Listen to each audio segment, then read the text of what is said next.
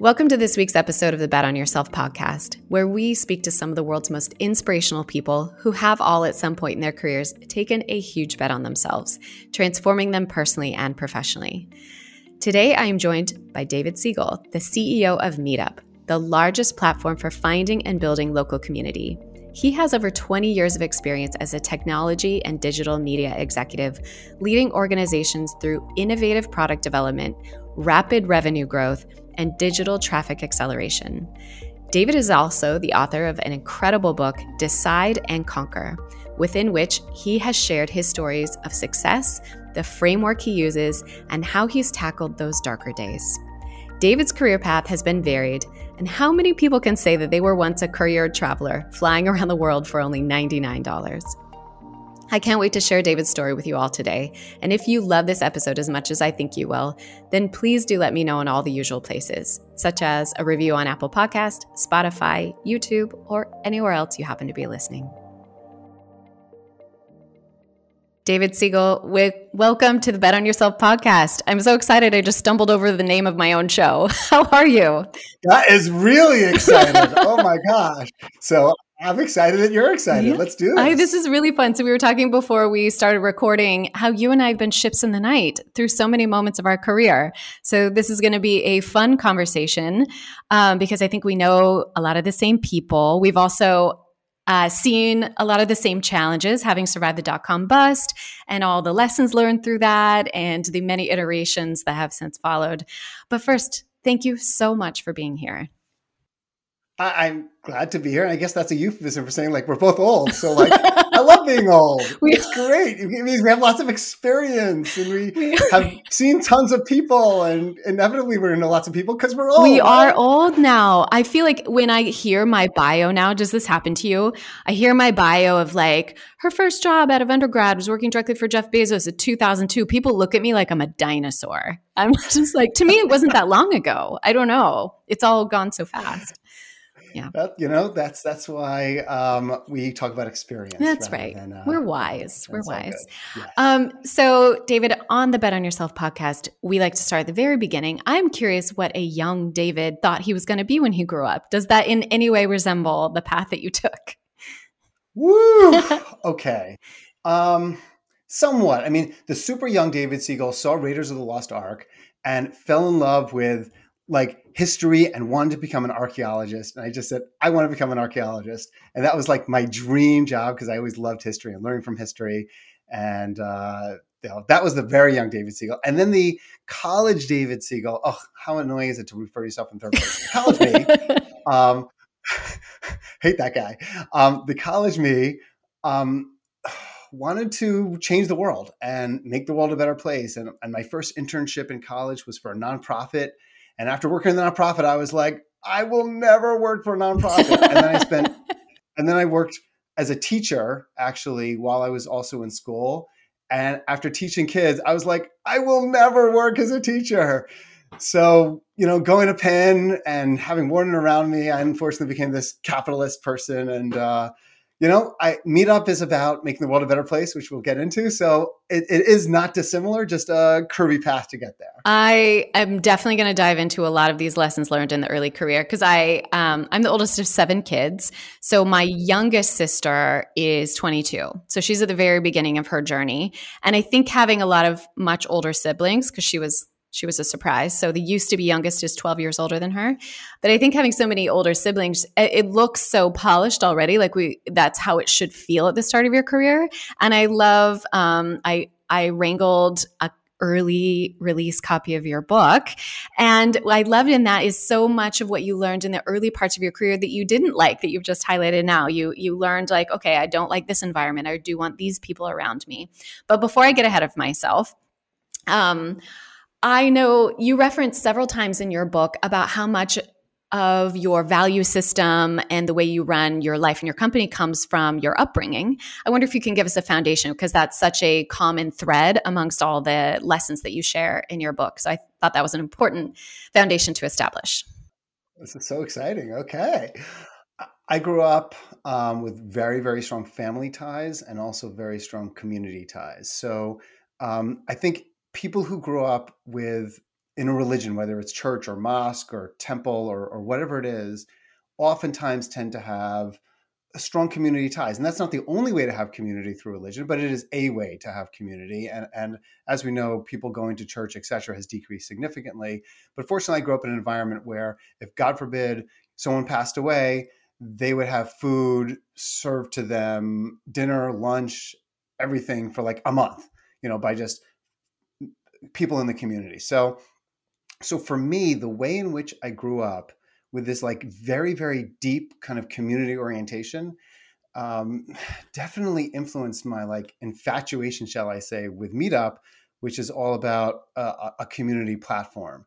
And I consider myself so lucky to have grown up that way, and never really feeling the loneliness that so many people feel, and being so fortunate that was the case. And when I hear statistics like 46% of people regularly feel lonely and 25% of people don't even have a trusted confidant to go to, it like kills me. Yeah. And I just want to help as many of those people as we can. So it definitely had a big influence. And as Steve Jobs famously said in his Stanford commencement, it's only in retrospect that the dots connect, because now it sounds so obvious that you would end up as the CEO of Meetup, where building community in a very digital world seems so obvious as your way of making the world a better place.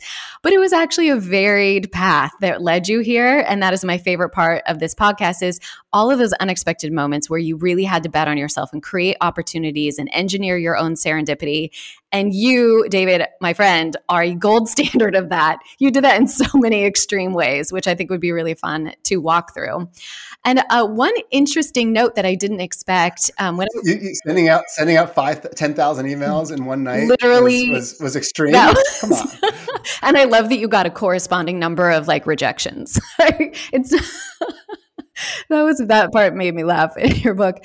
But right before that, I think it's interesting the way that you framed your education and the way it prepared you for the authentic but bold way you showed up in your approach to your career.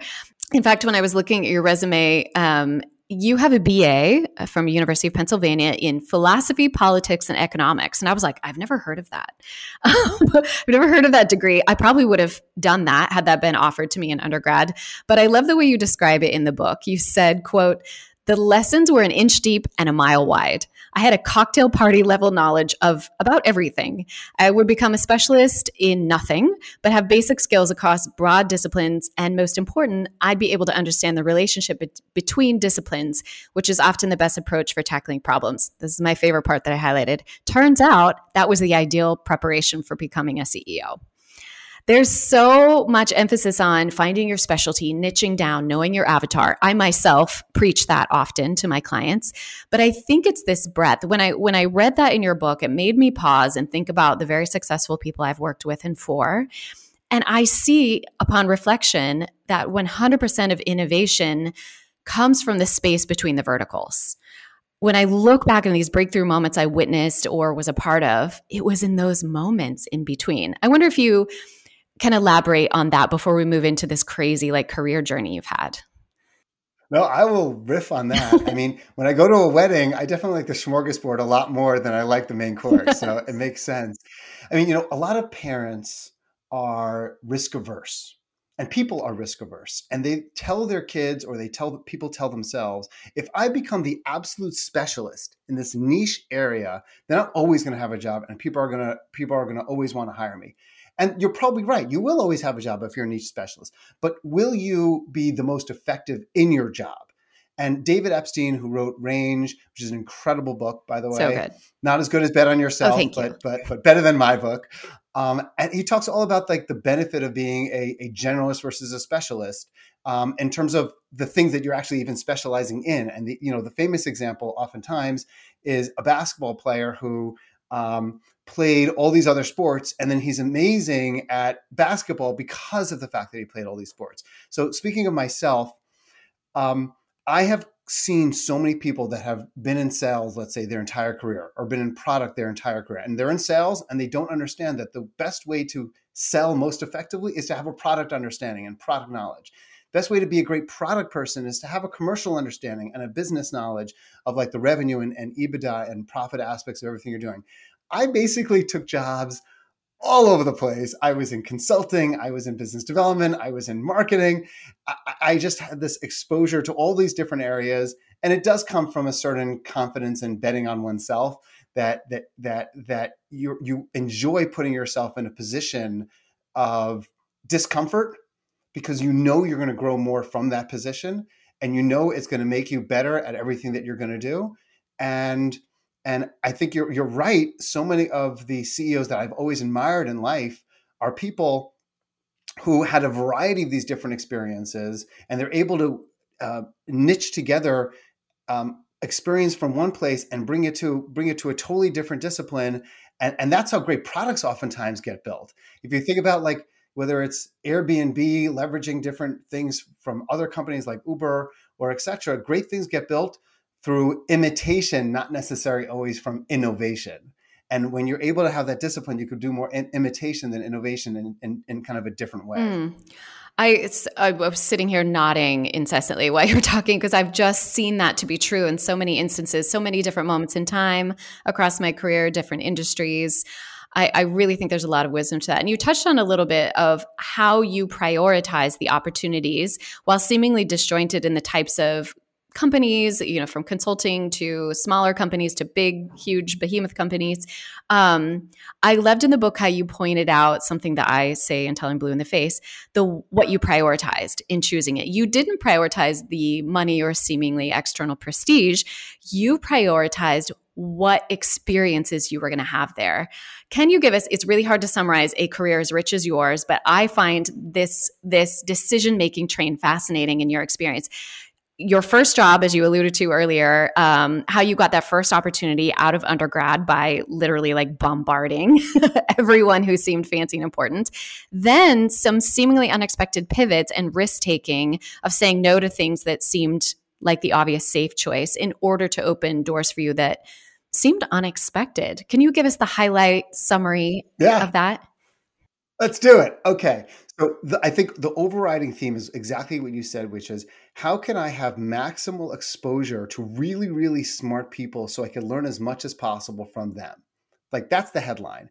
So when I was in undergrad, when I was in undergrad, I applied to 50 different companies for a summer internship in consulting. I got rejection letters from 50 different companies, put them all up on my wall, and I was like plastering my wall with it. It was great. And then I got like a random call from one company called Mercer Management Consulting and said, you're the only person that actually we got a resume from, so it's yours if you want it, in Philadelphia. So I spent the summer in Philadelphia. I just started going out with someone who became my wife, and we were separated when we first started out. That's okay.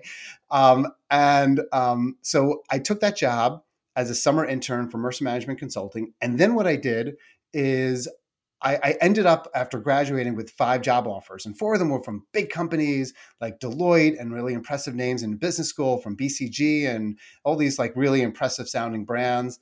And ultimately, I chose a place no one would have ever heard of. And the reason for it, called Brucker Merriman, it was a 40-person shop. The reason for it was that they said to me, you are going to get full exposure to meet with clients all the time, not be the quote unquote, person who's invisible, just doing PowerPoint decks in the background like big consulting firms you would do.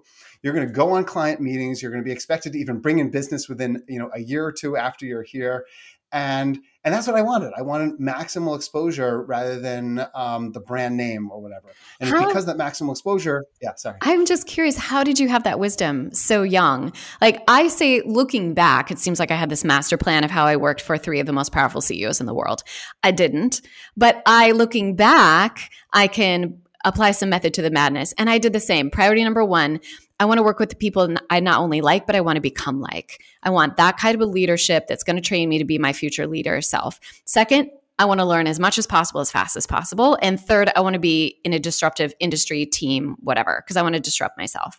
It seems like you had this clear compass at a young age, or is it more like me where in retrospect, you can kind of like decipher the formula, but at the time, was it calculated? It's totally retrospect. Okay. I mean, of course, you're like calculated. You think you're calculated, but really like your calculation is totally messed up in the beginning. Really, for me, it was I want to work with people that I feel like I can trust. And I don't want to feel insignificant. That was my main thing. I don't want to feel replaceable and insignificant, and that my time and what I'm doing doesn't matter. That was kind of my main thing. I really want to live a meaningful life and a meaningful work life. That gave me a little bit of goosebumps because maybe it's because of recent conversations with my sisters who are participating in the Great Resignation and really like realigning themselves on switching teams within their companies or their focus. I think a lot of people are having that conversation with themselves, right? They want a life of significance, and a third of our life is spent at work. So how can we seek that out? I think that is a nice segue back to your original story, Flo, which is because you were wise enough to choose to work at Brecker Merriman, you were able to get a relationship with the DoubleClick CEO, Kevin Ryan, at a very critical moment, and that kind of changed the course of your life, I would say. Course of my life. I was 24 years old. I built a real relationship with Kevin Ryan, with the person, David Rosenblatt, who then take over as CEO with the entire executive team. And then at some point they said, hey, we're paying Brecker Merriman $200 an hour for your time. You're getting paid like $45,000. Why don't we pay you more? We pay less, and everyone wins. It's a win-win. Well, not everyone wins, but like at least DoubleClick and I win. So I only got that, and exactly what you said, because of that like maximal exposure that I was able to get.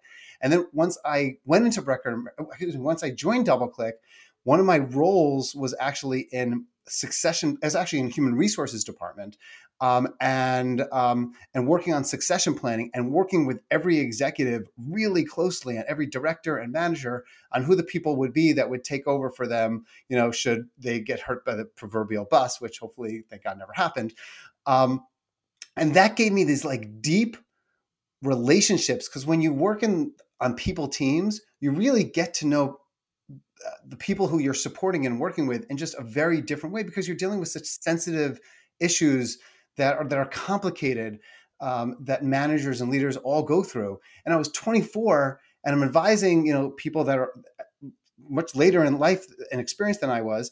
And it ended up that over 200 people have become CEOs of companies through the early days of DoubleClick. Wow. It's insane. Wow. I did not know that. Network, yeah, it's really like, everyone knows the PayPal mafia on the West Coast and eBay. So it's kind of almost like that in the East Coast, in terms of because DoubleClick was built Silicon Alley back in like 1996, 1997, 1998, those early days. So because of that, no one knew the internet stuff. So when people were 27 years old, and they knew infinitely more than many people who had, decades of experience on the internet. So, and just fast forward, not to be a spoiler, but Kevin Ryan is then the person who ended up acquiring Meetup out of WeWork. Later on. Savior returns. Everything goes full circle. Savior returns, exactly. Oh, your story is just like full of these like surprises, these ebbs and flows as these crazy characters come in. I can really relate to that. So I've been alluding to the book because I'm a huge fan already. I've binge read it in one sitting. So your book is about 44 decisions every new leader makes. And you structure the book around, you outline kind of your first 30 days, your first quarter, your second quarter, your first year. But you actually start before that. This was a chapter I didn't expect. You actually start off in day 0, which I think is advice no one talks about. And the second I read it, I was just like, yes, I've seen this in action so many times. So some of the first principles you introduce are maybe a bit of a surprise of what are these 44 like leadership qualities you really wanted to highlight of how you've learned over and over again in your career.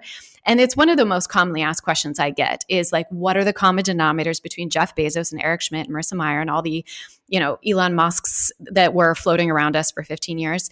And my answers usually surprise people, but it's very much your list. So you start off by introducing us with number 1, be kind. Number 2, be confident. Number 3, be bold. And it continues from there.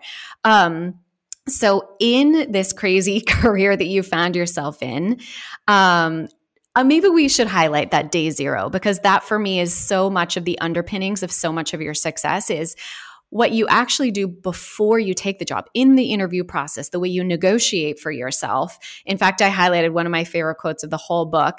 You say the best time to negotiate for anything is actually before you accept the job. And that was just like a light bulb moment for me. I was like, obviously. But can we start there? Can we start with day zero and like choosing the right opportunity? If listeners right now are participating in the Great Resignation, they're asking themselves those big questions of what meaning, what contributions do I want with this single precious life of mine? How can they approach that and create opportunities that are going to bring them that satisfaction and significance? Woo! Okay. No softball questions here. Yeah. Well, I love it. So, okay, let's talk about Decide and Conquer, the book. So the first piece of advice I would say is, even though the job of the organization that you join, their entire job is to set you up for success, few organizations are great at doing so. You need to put that burden on yourself. So prior to joining, it is so important to take very specific actions, and that some of them are actually even universal in nature, to set yourself up for success. So what does that mean?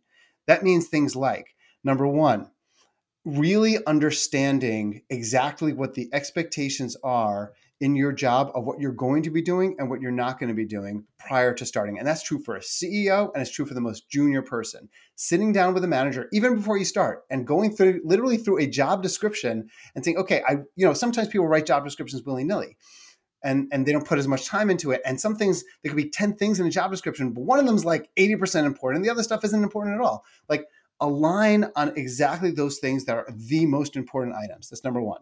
Number two, if you think that something about your accepting is going to be frustrating for you in the months and years ahead, and in the back of your head, you're going to be like, damn, I'm frustrated that this is the situation. Whether it's, I used to have a bonus, I don't have a performance bonus now, and my work isn't tied to, my future, or whatever those things are that are very important to someone, who you're reporting directly into, what the plan is for when you would get promoted next. Ask for that, like you said, in advance. And if the answer is no, that's okay. Ask for the timeline of when it could be reviewed so that the answer could potentially turn into a yes. Because as you said really well, they need you the most before you sign. And once you sign, you signed. So negotiating beforehand is very important. The other thing that I did at Meetup very specifically, and I think this is applicable for leadership roles, is I signed, but my first day in the office was close to a week after my first official day. Meaning, what I did is I took the first week. No one knew that was even my first actual week. And I spent the time meeting with the founder of the company, meeting with the entire executive team, meeting with lots and lots of different people, meeting with board members, meeting with WeWork, and putting a plan together and listening and learning as much as I could before day one have actually started. Because at day one, you're barraged. I had 250 people reporting into me. Everyone thought I was going to be like Moses with the 10 Commandments and telling them the new strategy of the company. And that's never the case. You don't know much. But I set myself up for success by having so many meetings prior to starting that it was very valuable. And the crazy thing, Anne, is that before my first job, even in college, I remember, I don't know how I knew this, but like going to the partners that were in charge of the company and meeting with them before I started. And I said to them, what books should I read so that I could be set up for success before I even start? Because that day zero time, or that day negative 20 time, as you could even say, enables you to hit the ground running in a way that if you just, started off immediately, it won't. And last thing I'll say is that one of the messages that I tell all managers in the company is send information to people prior to their starting. Too often, then the manager will respond back, but I don't want to overload someone. I don't want to stress someone out. I don't want them to feel like they have to read it. No problem. Tell them, you don't need to read any of this. I'm just sharing stuff with you. And if you want to read it, then I'm helping you to get up to speed faster if you want it. But it's no negative reflection. If you want to go for a 2-week vacation prior and not look at it all, no problem. But my job as a manager is to make you as successful as possible. So I'm going to give you these pre-reads. And inevitably, people are like, oh, yeah, that makes sense. And then every single time people say to me, thank you so much for giving me all that stuff to read. Now it could be so much more successful when I start. So managers out there, help your people to be successful before they start, before day one. When you say it out loud like that, it sounds so obvious. Like, why is not everyone doing this? But as you were describing that, I was reflecting back on my favorite hires, the people I hired who were like the 10x force multipliers, right? And both of them, the first two names that came to mind, both of them did what you just described. One was Brian, who I hired from London, sight unseen. Before this whole like Zoom thing was a thing and respectable, I hired him and had him move to California, sight unseen. And he did the same. He was like, send me a Google phone, send me all this. Like I've got a long plane ride. Like I'm going to get up to speed. Huge force multiplier. And then my first employee in this startup after I quit Google, Becky, hired her before she even started. She negotiated a salary increase. Like literally we had signed the contract and she's like, actually, I've been thinking about this. That's matching my current salary. I'm taking a big risk coming to a startup. Like, no. And I was like, you're right. And I gave it to her. And you know what? Becky would have been frustrated. Yeah. And even if it wouldn't have come out in her work, but it would have come out in other ways. Yeah. And like, we don't want Becky to be frustrated. No, we want Becky she's to be amazing. happy right from the start. Yeah. Exactly. Okay. It's so hard for me to choose what question to ask you next. I'm going to ask you an unexpected one, but I don't want to lose track of where I was going to go, which is back to, because I loved what you said about job descriptions, because I'll tell you right now, based on my CEO clients, they very much are making those up as they go.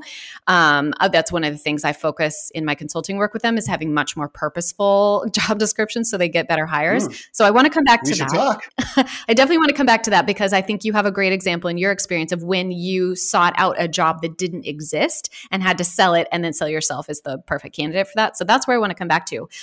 But can I ask you, how did you get to the title of the book? Was that the original title, Desire and Conquer? Or was that, because I just love it and it just something clicked in my brain as you were just giving that answer of like, wow, that's the perfect description for your methodology here.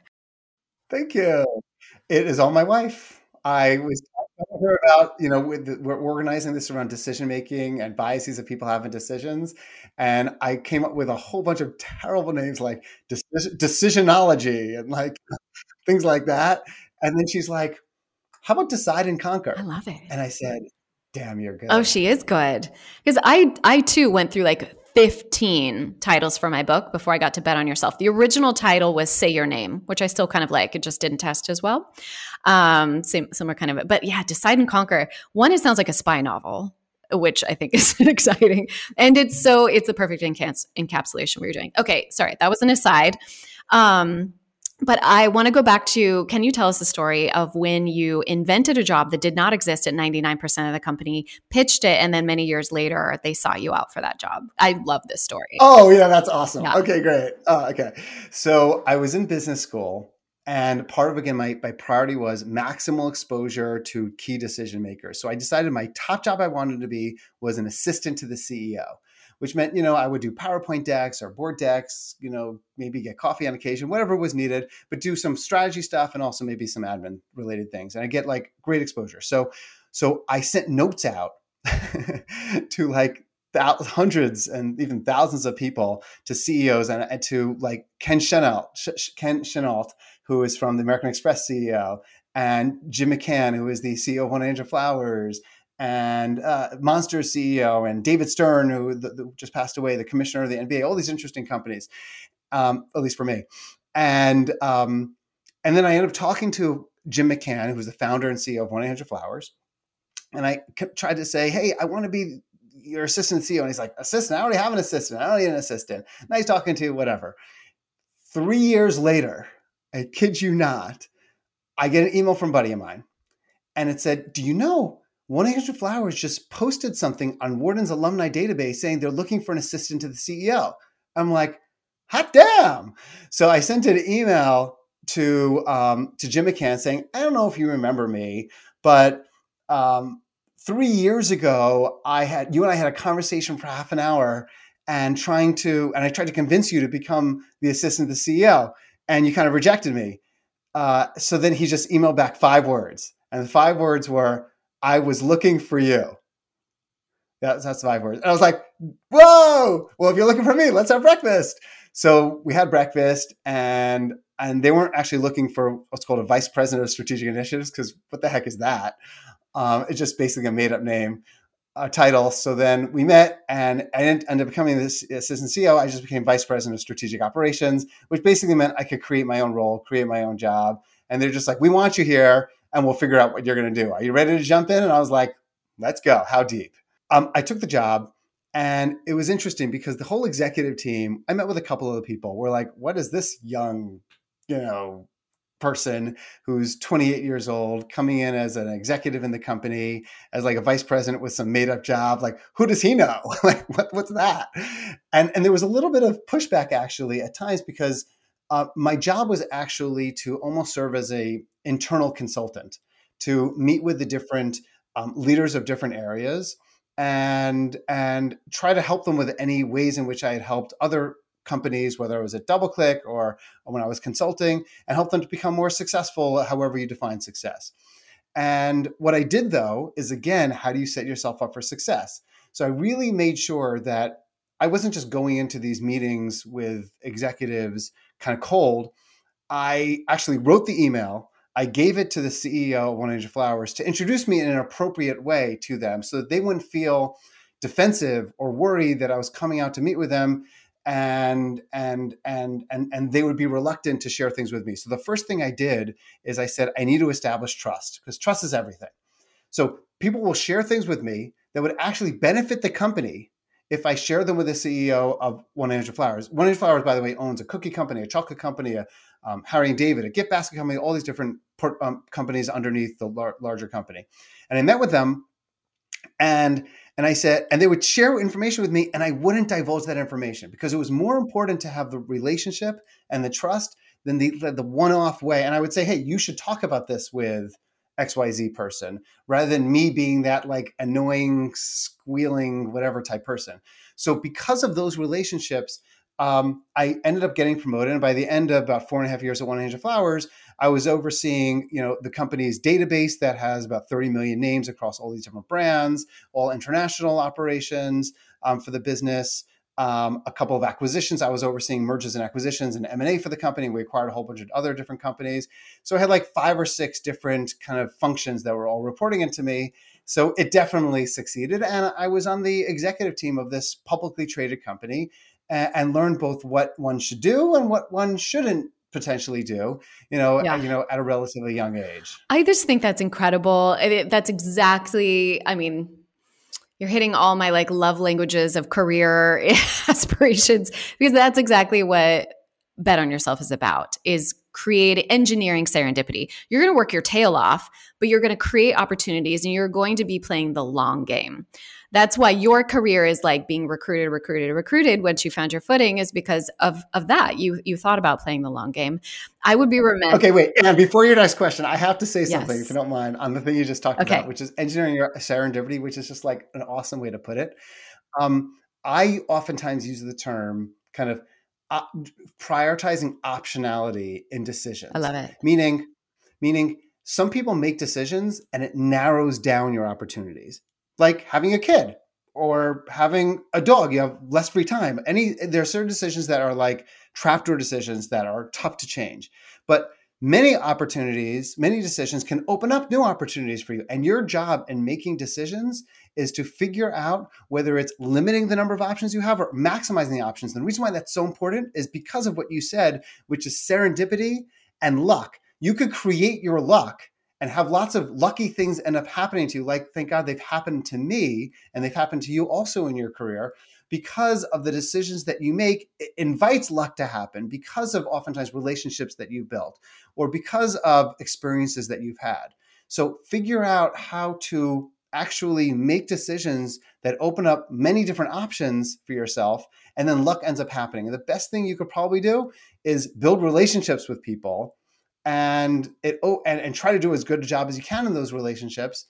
Good things end up happening from that. I couldn't agree more. And I love how in your book you quoted Good to Great, where it's figure out the who first and then the what, I think is the quote. That has 100% been true for me. That's probably 90+% of the luck that I've had is just the relationships, the people who think of me later or recommend me for something, or that follows you. And that leaves, I would be remiss if I don't save enough time to do justice to your current incredible career move. So one, you are CEO now of Meetup, but that was not easy arrival. So you were taking over from the founder. And I know from experience, I've worked for founders and I work for professional CEOs. They're very different. Founders have some secret sauce, special thing that cannot be replicated. And so when you bring in a professional CEO to replace them, that transition has to be really well managed. And you describe so beautifully in the book things that you did to make that successful. But you had the added crazy factor of Adam Neumann had bought this company and you came on board as CEO of this subsidiary company immediately before the famous downfall of WeWork. But it was a huge acquisition. I mean, you put like, what was it, 150 something million dollars into acquiring this company. So there's so much we could say about this, and I'm happy to talk about any part of this insane journey that you've been on. But one I think is really applicable to our listeners is, how do you manage up to difficult people? How do you be seen as a leader when you need to get people to know, like, and trust you very, very fast, which was the scenario you walked into? What are the universal applicable things that listeners might be able to adopt right now if they find themselves, hopefully not with an Adam Neumann type of personality, but with a challenge that seems a little bit outside of their seniority or control? Oh, wow. Okay. Whew. Okay. And we all face that in our lives of working for people that we can't change. And we just have to make the best of that situation.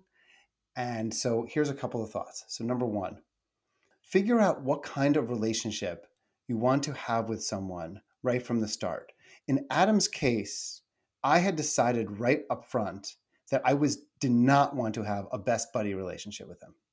That if I had a best buddy relationship with him and I divulged everything going on with Meetup and I went to him all the time to seek advice, because the decision making was so haphazard and he was all over the place, it would end up with me constantly ping-ponging back and forth between kind of aberrant behavior that could potentially hurt Meetup. So I actually made the decision, I'm going to keep him far away.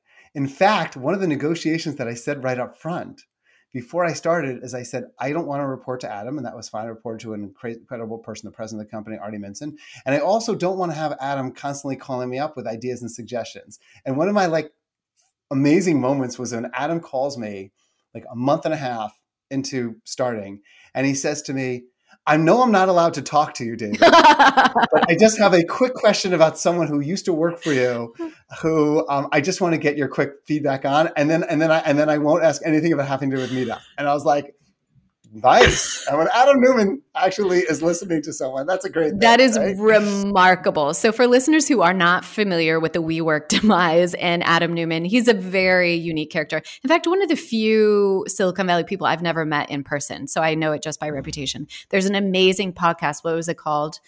I'll find it and put it in the show notes. But it's about the demise of WeWork. Yes. We crashed. We crashed. Also on Apple. There was a great book called Cult of We, another book called $1 Billion Loser. Hulu had a documentary series also. I think it was called We Crashed. We Crashed was the podcast I listened to last summer. So good. And I think there's a lot to learn because people ask me, this is an aside, but people ask me all the time, a lot of entrepreneurs see those larger than life personalities, those people who will the Travis Kalanick's of the world who put their head through a brick wall day after day. And they think that's what a CEO is. I think there's a lot to learn about how to, I think through your example is you had a very clear idea of what you were going to change. You had a methodology for when and what to change because you weren't going to, you talk about that in the book of not changing like a core value, core definition. Do the small wins first, learn those trust. Everyone just go buy and read the book. It's so good. But I think there's a lot to learn from, the bad examples out there as well. So anyway. Yeah. Sorry, continue. Well sure. So number one is determine what kind of relationship you're going to have with a person. You don't have to be best buddies with your manager. You have to do as good a job as possible. And that's kind of piece of advice number one. Advice number two is figure out how to build a personal relationship with your manager and with your colleagues, like we talked about earlier, outside of just work-related stuff. So too often I'd have a meeting with, let's say, someone who reports to me and they're like, here's my agenda. Boop, boop, boop, boop, boop, boop, boop, boop. And I'm like, okay, can we just talk about how you're doing right now? How are you handling everything going on? And sometimes all of my one-on-one with someone is just on personal type conversations. When you build that personal relationship, it helps you professionally more than just a purely professional relationship. So that's the second advice. Barriers will break down in a difficult relationship with a boss or with colleagues if you're able to find some commonality in personal relationships as well. And people fear doing that. They don't want to be rejected. There's a whole host of different reasons why people don't necessarily prioritize it. But I think that's also a second piece of advice that I think is very, very important. Third, in terms of helping people to deal with tough leadership situations that they're in, don't do what people tell you to do. Let me explain. People will say to you, like my board, when I was there when I was owned by WeWork, when Meetup was owned by WeWork, would say things to me like, you need to put a plan together to hit $1 billion in revenue, or I want to have a plan together by a week from now. You need to have the backbone and the confidence in your betting on yourself to say, I know that's what you want, but that's actually not what's in the best interest of the company. And here's what we need to do that's in better interest. So for example, I'm not going to give you a strategy plan in a week that you're asking for. I need to take 3 months. I need to get feedback. And that's what we need to prioritize. I'm not going to just make tons of tech changes and create even more tech debt. Maybe the right thing to do is to take an entire 6 months or a year and replatform our business onto a new technology so we could succeed in the future. Be comfortable saying no, and with the reason of why you're saying no to your managers and colleagues, because oftentimes their advice can disenable your success, and you feeling like you have to do what you're told to do will also disenable your success. I love that. I think that last bit there is just like this little mic drop of gold. Getting into always, whether you're a decision maker, you may or may not feel like you have the ability to push back in that way, but you do probably in more ways than you think, even as a junior most employee. And I found early in my career, the way that I could do that in a way that felt non-threatening and comfortable to me was to, what you just said, is hone in on the why. Why is this important? Why is this tied to the company or team or my manager's success? Because usually that's the first way to get in, is like, I want you to be successful, look the best, get that promotion, whatever their driving force is, and get that clarifying why. Because in that why conversation, there's often those moments to be like, oh, well, if we're trying to do that, I would really need to do a good job here, or have this foundational understanding, or blah, blah, blah. And that helps you reframe that to make sure that everyone's on the same page for how we can approach this most successfully. Because a lot of time managers are just moving so fast and they're like throwing the what at you, the what they need done, and not the why. And they don't give the context. They don't give the context of what they're looking for. Pushback is deeply respected by almost every successful person out there, because the way that they became successful themselves was that they were able to push back to their superiors, the supervisors and their managers. So when a junior person pushes back on me, I'm like, go you. Yes, thank you. You are totally right. Do it your way. Let's move on. And then they take so much more ownership of it because they feel more pressure to succeed because they did that pushback. And then they're even more motivated than if they did something that they were told. So like everyone wins. I so agree. We could spend like the next 45 hours talking about just your adventures as CEO there. I'm going to just use that as a teaser for everyone should go by Decide and Conquer. But I would be remiss if we didn't talk a little bit about the future, because not only are you a CEO, I don't know how do you have more hours in the day than the rest of us? Because you're also an adjunct professor at Columbia University. So you're also on the academic side. You're teaching the next generation of entrepreneurs. What excites you the most about them? What are their unique approaches to business and to the future? Because I am obsessed with this space, and I'm curious your take on that. Woo! Okay. So first of all, my teaching also goes back to my wife, because at one point I said to my wife like 10 years ago, when I retire, I think I'm going to become a university professor because I love being around young people. I love teaching. And she said, why are you waiting? Like, do it now.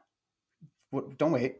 So that's in general a good thing to do. So teaching at Columbia, and before that I was teaching at Pace, is probably one of the most meaningful experiences in my professional career.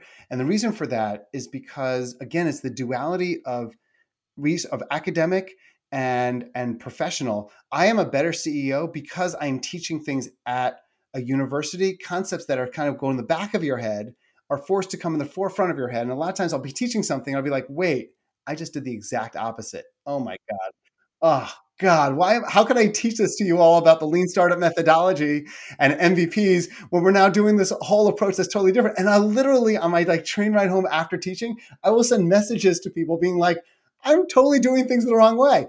So being a professor helps me be a better CEO, and being a CEO definitely helps you to become a better professor, because students yearn for real practical experience that is based on, not just academic kind of stuff, but real life stuff. And I'm so excited because today is the first day that I'm going to be teaching in person in 2 years. No, that's exciting. Oh my God. I'm glad we had this pump up conversation to get you ready. I was laughing really hard about that because I can't tell you how many times I've hit send on a strategy memo to a client and been like, all right, I need to read that to myself. That's self-therapy right there.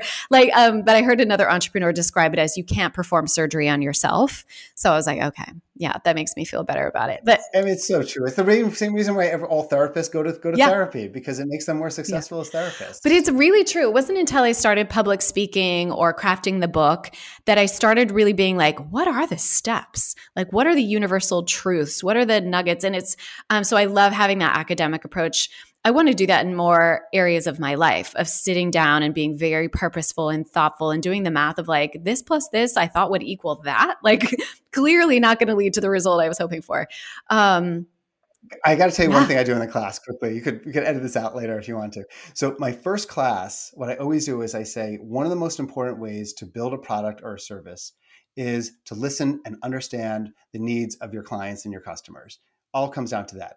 You, my students, my 70 students, are my clients. You are my customers. My job is to help to make you all as successful as possible. So therefore, what we're going to do is I'm going to tear up the curriculum, and I literally tear stuff up in front of them. Dead Poet Society style? Dead Poet Society, yeah. Robin Williams standing on a table, the whole thing. And I tear it up, and I say to my students, what do you most want to get out of this class?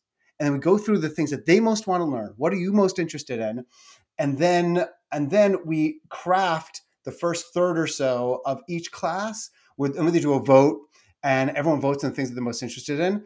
And then that's what we focus on in learning strategy and entrepreneurship, because then they feel this ownership of what you end up talking about, because they're the ones that help to create that syllabus actually in the first place. I have so many questions about what they've chosen to talk about. Please send me notes after day one and let me know what your curriculum is, because this is the future that's happening right now. B, so many managers should do the same, of being like, why did you take this job? What do you want out of this next phase of your career? What does success feel like?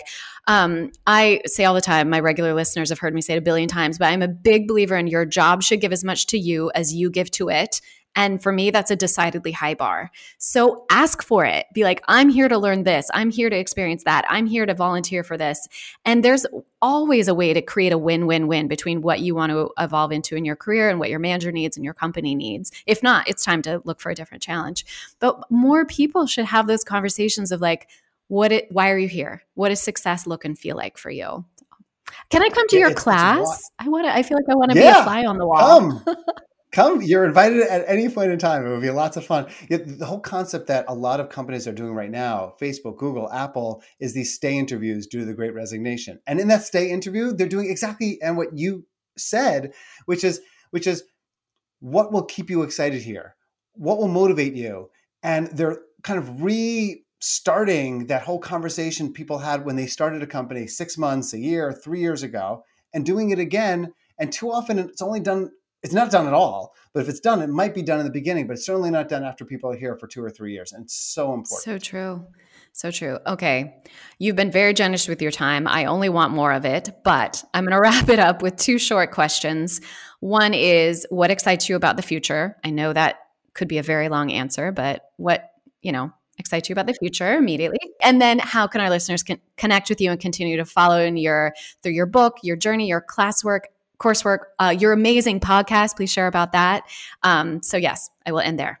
Woo! Okay. So the first question is around what I look most forward to. And, it's what you said originally, just serendipity. You get one life. And one of the great things about life is surprises. Like when the mail comes, even though it's almost always just bills, I get excited pathetically at 47 years old. I'm like, ooh, I'm so excited. I run downstairs, look at the mail. Of course, it's just like garbage and bills, but you just never know that thing that's just going to show up. When you get an email, you just never know that. Like I was just invited to like speak in Saudi Arabia yesterday. I'm not going to because I can't, but like, that's cool. That's cool. That just randomly falls in your lap. And like, there's career exciting things that happen and there's life exciting things that happen. And your ability to figure out how to create that serendipity for yourself, because you can. If during the pandemic you decide to spend a year or 6 months living in a totally different city, you will create those serendipitous moments. If you join Meetup, because I have to put a plug in for that, and because it's true, and you come to a new city and you meet a new community and meet new people, then you're going to create serendipitous moments from that as well. If you sit around watching TV and playing video games all day, you're probably not going to create that many serendipitous moments. So you can have an impact on all these lucky, exciting, challenging, growing, painful, wonderful things that could happen to you. And that's what I look forward to in life, all those great things. That's so beautiful. And I love what you said there at the end of like, get out of your comfort zone, get out of that routine, get out of that safety bubble and invite some adventure. Gosh, we didn't even get into that part of the book. I love like the young, crazy person you were jumping on $99 flights with an hour's notice. Like, love that story. But invite some adventure because that is where the surprises come when you didn't know you had the strength or you didn't know how funny that could be or how rich a new cultural experience could be. But inviting new things will allow the world to surprise you again. Life is full of good surprises and bad surprises. And bad surprises are scary, but they also can be the greatest growth opportunities in the world as well. You just don't know. Invite those surprises and you'll hopefully live a more meaningful life. In terms of the second question, how can we get more of you? Well, here's my cell number. Just kidding. So what I would say is feel free to link in with me. David Siegel, you can find me on LinkedIn. My podcast is called Keep Connected. It's all about interviewing people who are experts in community and people who are meetup leaders who change people's lives. And it can be quite motivational. I have to have you on it sometime, Anne. The other way is, buy the book and, you can learn a little more about me. And even in the book, you could send me an email. What the heck? David@meetup.com. Let's do it. David, you've been so generous with your time and your wisdom. I am a huge fan. I'm definitely going to be cyber stalking all of those places you just mentioned. You're going to be an avatar mentor of mine for sure. I'm going to watch this space. But listeners, I hope you will take advantage of those incredible resources and go out there and enjoy Decide and Conquer today. I certainly have. Thank you, David, for being with us today. This was amazing. You rock. Thank you.